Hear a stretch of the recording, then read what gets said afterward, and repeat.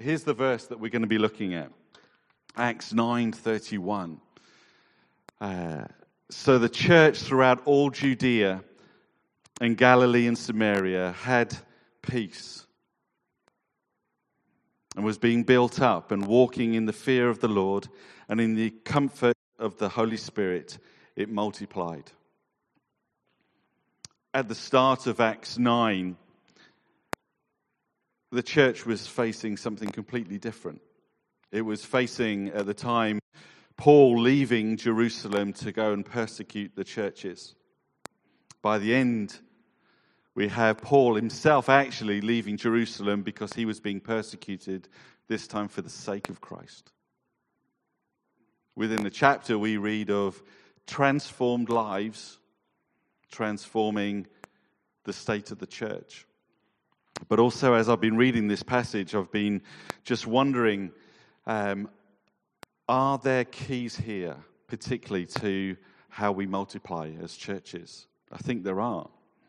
What are these 4 characteristics about peace, about being built up, about walking in the fear of the Lord, about walking in the comfort of the Holy Spirit, which will lead to the church multiplying, not just here, but in the whole region and the surrounding regions as well? And I think part of it is because these 4 characteristics are things that people in this world are desperate for, whether they realize it or not. They are desperate for peace in the turbulent times. They are desperate for someone coming alongside, giving them a community and seeing that community flourish. They're desperate to be able to live under the rule and reign of somebody that's really in charge, and to be in awe and wonder of being able to follow this person. And they're desperate for the encouragement that just doesn't come from occasionally meeting up with people, but from a God who is permanently with us. And if people knew this, these 4 things were possible for them to be a part of, church might just well multiply. And that's the heart. And even though we've just been given this passage for a number of us just to come and to share with the churches, I'm just sensing this is something deeper than just, wouldn't it be lovely if we had peace for a while? There's something here that God is wanting to offer the churches to say, here are some characteristics, some keys, that if you would take hold of them, if you would pray into them, if you would let take hold of you, you'd see the church multiply. Not just hub church, not just community churches connected, but being part of something that God was going to do in the surrounding areas.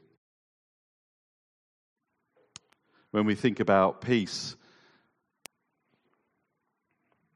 one of the things that we think about is the story of Jesus in the boat and a storm.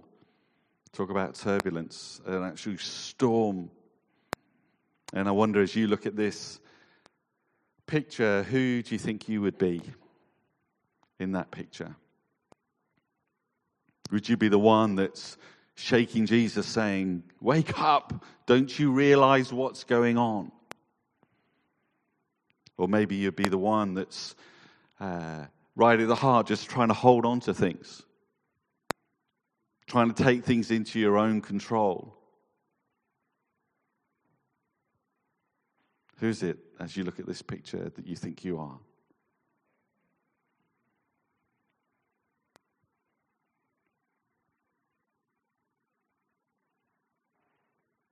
What I love about this story is that Jesus had enough peace to be able to sleep in a storm.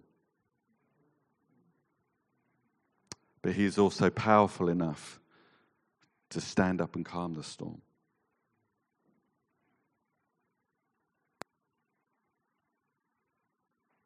Just feel that. Jesus had enough peace. He had peace to be able to sleep in a storm, not be bothered about it, He knew he was going to get to the other side. But he is also powerful enough to calm the storm. That's the one that we are in awe of. This is the one who is controlling everything, overarching everything that's going on. How do we have peace then? It's interesting that the phrase is actually, the church had peace. It's true that when you read the story, the persecution had ended, and therefore in that respect, they weren't being persecuted, from what we can tell. But I've got no doubt that living in Jerusalem at that time under Roman rule, they still had trouble. But it says that the church had peace. My own journey in the last number of years since we've met, in some cases, is I had to go through a process to find peace. I realized in all that was going on in my home life, in my work life, and in my life in the community, in the church, I was struggling. And it took me a while to realize what it was going on. A number of you I know are doing the STEPS course. But the STEPS course was just a process or an opportunity to process what's going on. Why do I lack peace within me? And I just joined the course thinking that I just wanted to be aware of how do you apply the keys that Alcoholics Anonymous have learnt, or the person behind Alcoholics Anonymous had learnt, to addiction to substance abuse, and apply that for people who were addicted to thought patterns that they just couldn't get rid of. And it's all about finding peace with God, finding peace with yourself, to be able to find peace with others. So some of you, where you're said, I came into a period where I had peace, it will be a case of I had to go through a process to get free of the things that was causing me a lack of peace, resulting in a lack of peace. And I thoroughly encourage you to chat to one of the people that's doing the course. I think, Andy, you've been doing it as well. Brilliant course. Gives you 12 weeks just to process something. But we also know that, and that for me was a bit like peeling an onion, just picking up on your word. But we can also receive peace.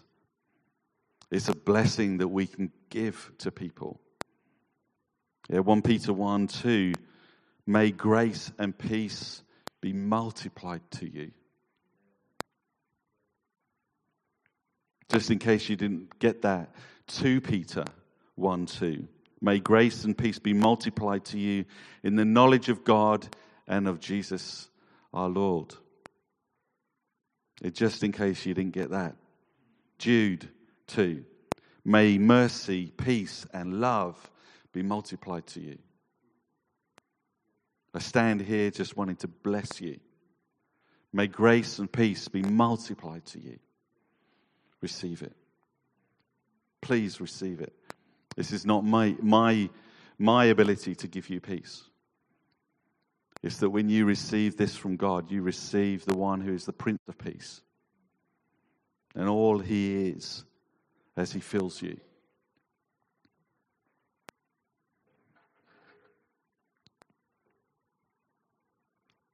Going back to the verse, second part. So first one, peace. The church had peace. Secondly, the church was being built up, or it was a time of strengthening during this period of time.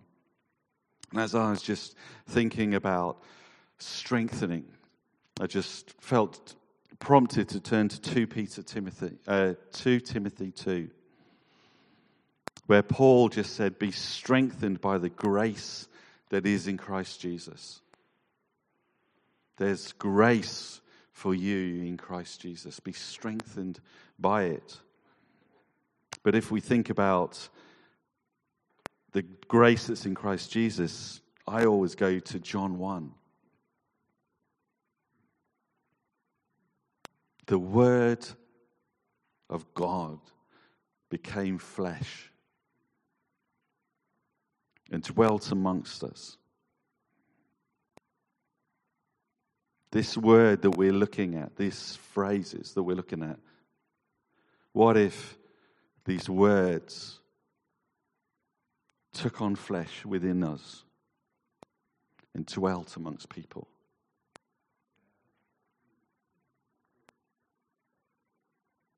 And we have seen his glory.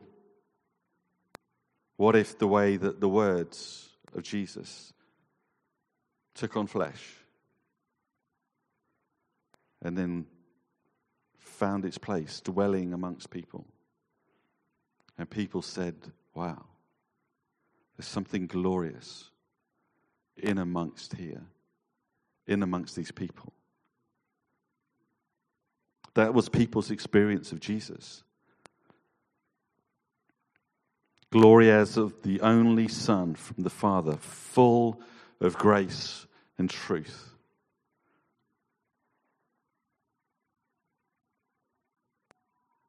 If there was ever a time we lived in when the people needed someone to embody something of being full of grace and truth, it's now, isn't it? Whatever circumstance you are facing at the moment, let's go to the national level. Wouldn't we love it if we were being led by people full of grace as well as full of truth?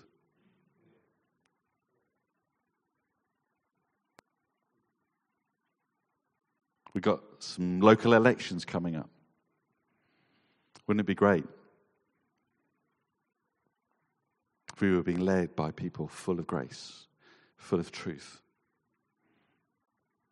Since I've been looking at this, I've just said to our congregation in Tadley, let's go after this.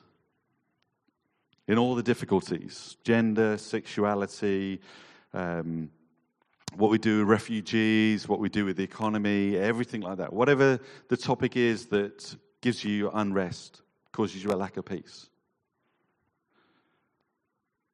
I would love us to be able to embody full of grace, full of truth.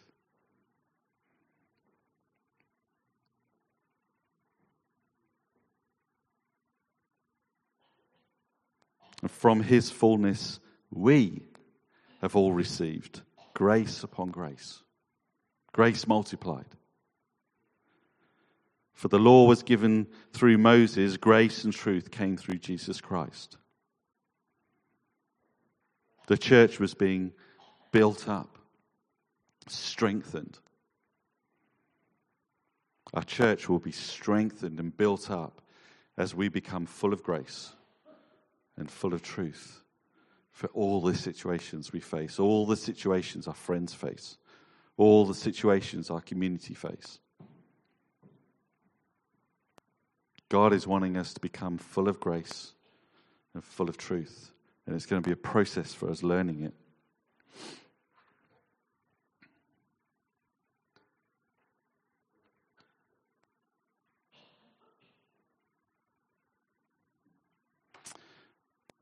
And walking in the fear of the Lord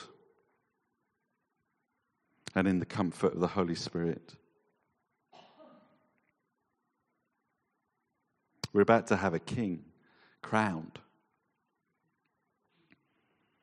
How does that make you feel? I'd love if our king became full of grace, full of truth.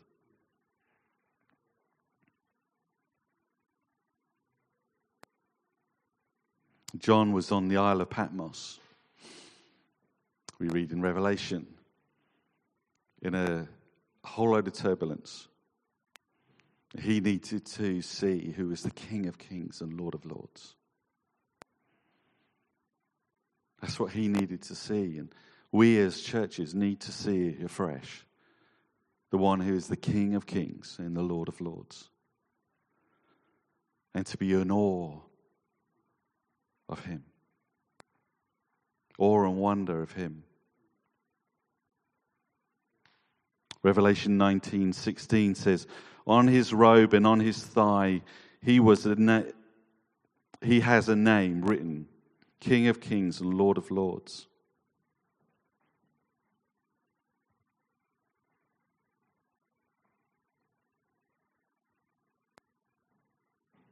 Walking in the fear of the Lord.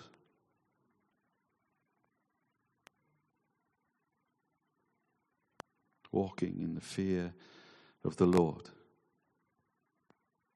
Knowing He is over everything. There's a security in knowing He's over everything.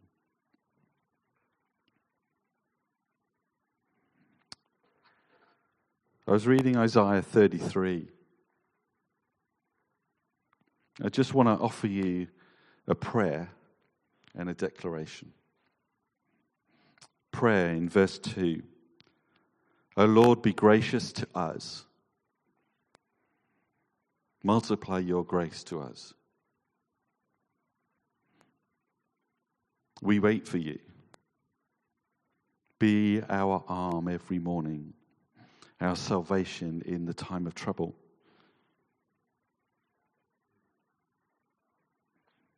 Just encourage you to pray it. Isaiah 33 verse 2. Lord, be gracious to us. Multiply your grace to us at this time. We wait for you. Be our arm every morning. Be our strength, our salvation in the time of trouble. But also declare this. Verses 5 and 6. The Lord is exalted, for He dwells on high. He will fill Zion with justice and righteousness. He will be the stability of your times. Abundance of salvation, wisdom and knowledge. The fear of the Lord is Zion's treasure.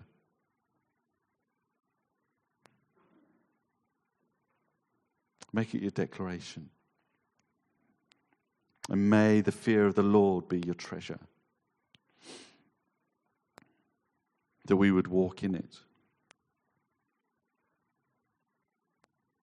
And it's connected to this next one in terms of the comfort of the Holy Spirit, because who is the Holy Spirit? Isaiah 11 tells us that the Spirit of the Lord will rest upon Jesus. And this Spirit is a spirit of wisdom, understanding, counsel, might, knowledge, and the fear of the Lord. The fear of the Lord rested on Jesus. Isn't it interesting? The one who is full of grace and truth.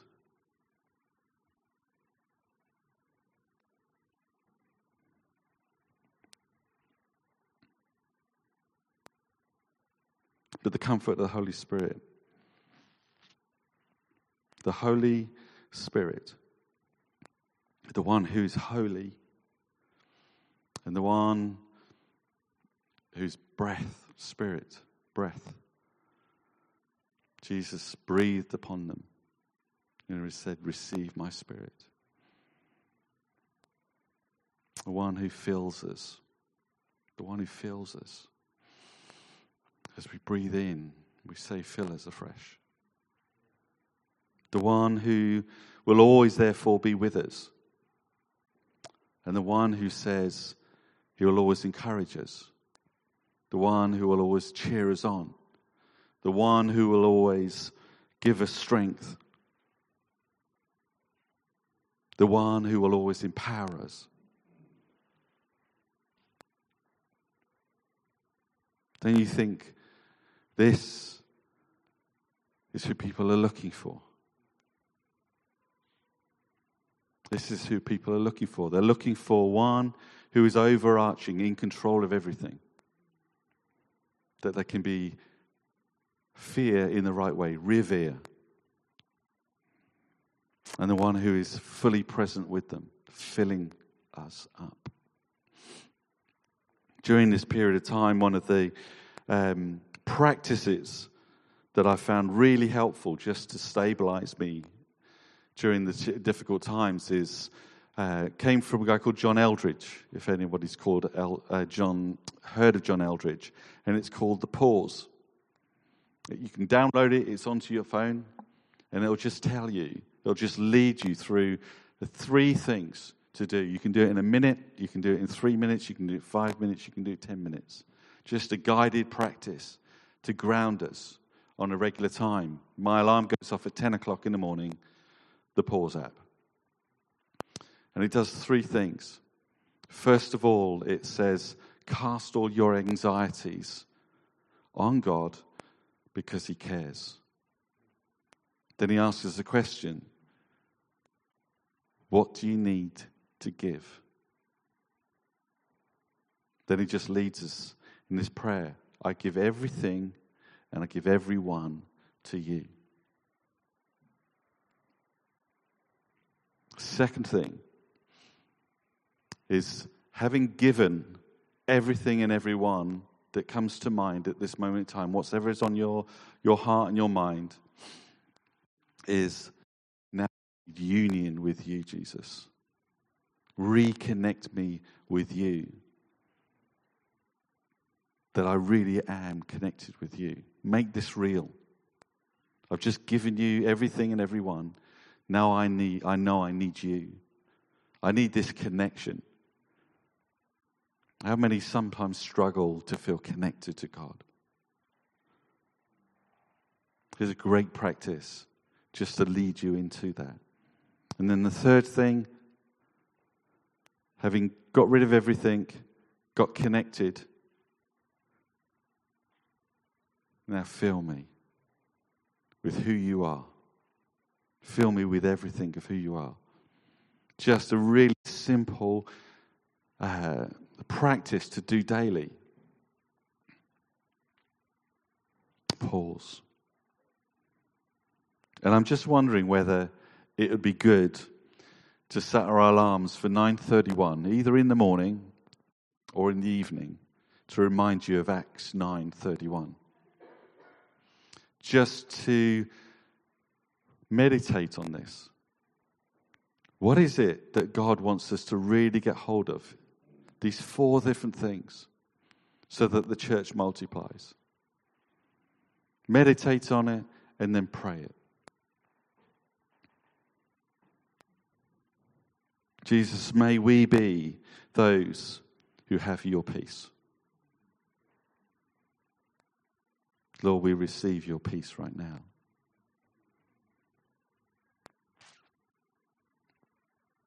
Holy Spirit, would you show me what it is that I need to be able to be free of?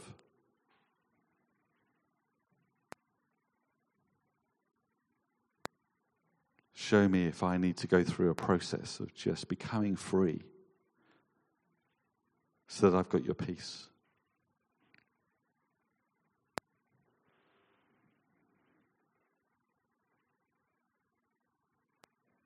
Father, we want to be built up, built into you, built together. Be part of a community that is thriving, flourishing.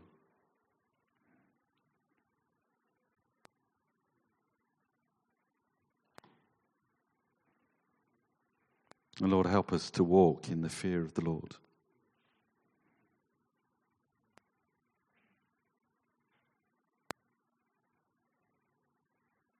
Spirit of God, you came and revealed to John on the Isle of Patmos, in the midst of his troubles, his turbulence, what was going on in the world around him. You revealed Jesus to him. Would you reveal Jesus? That we would be so in awe of Jesus and so convinced of Jesus being the King of Kings, the Lord of Lords, ruling and reigning over everything, making all things good for us, turning everything for good.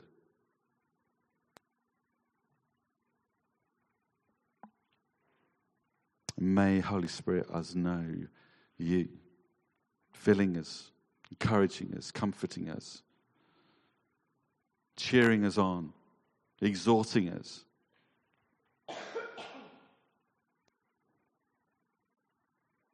And Lord, I pray particularly for this church. Would this church multiply? Would this church multiply?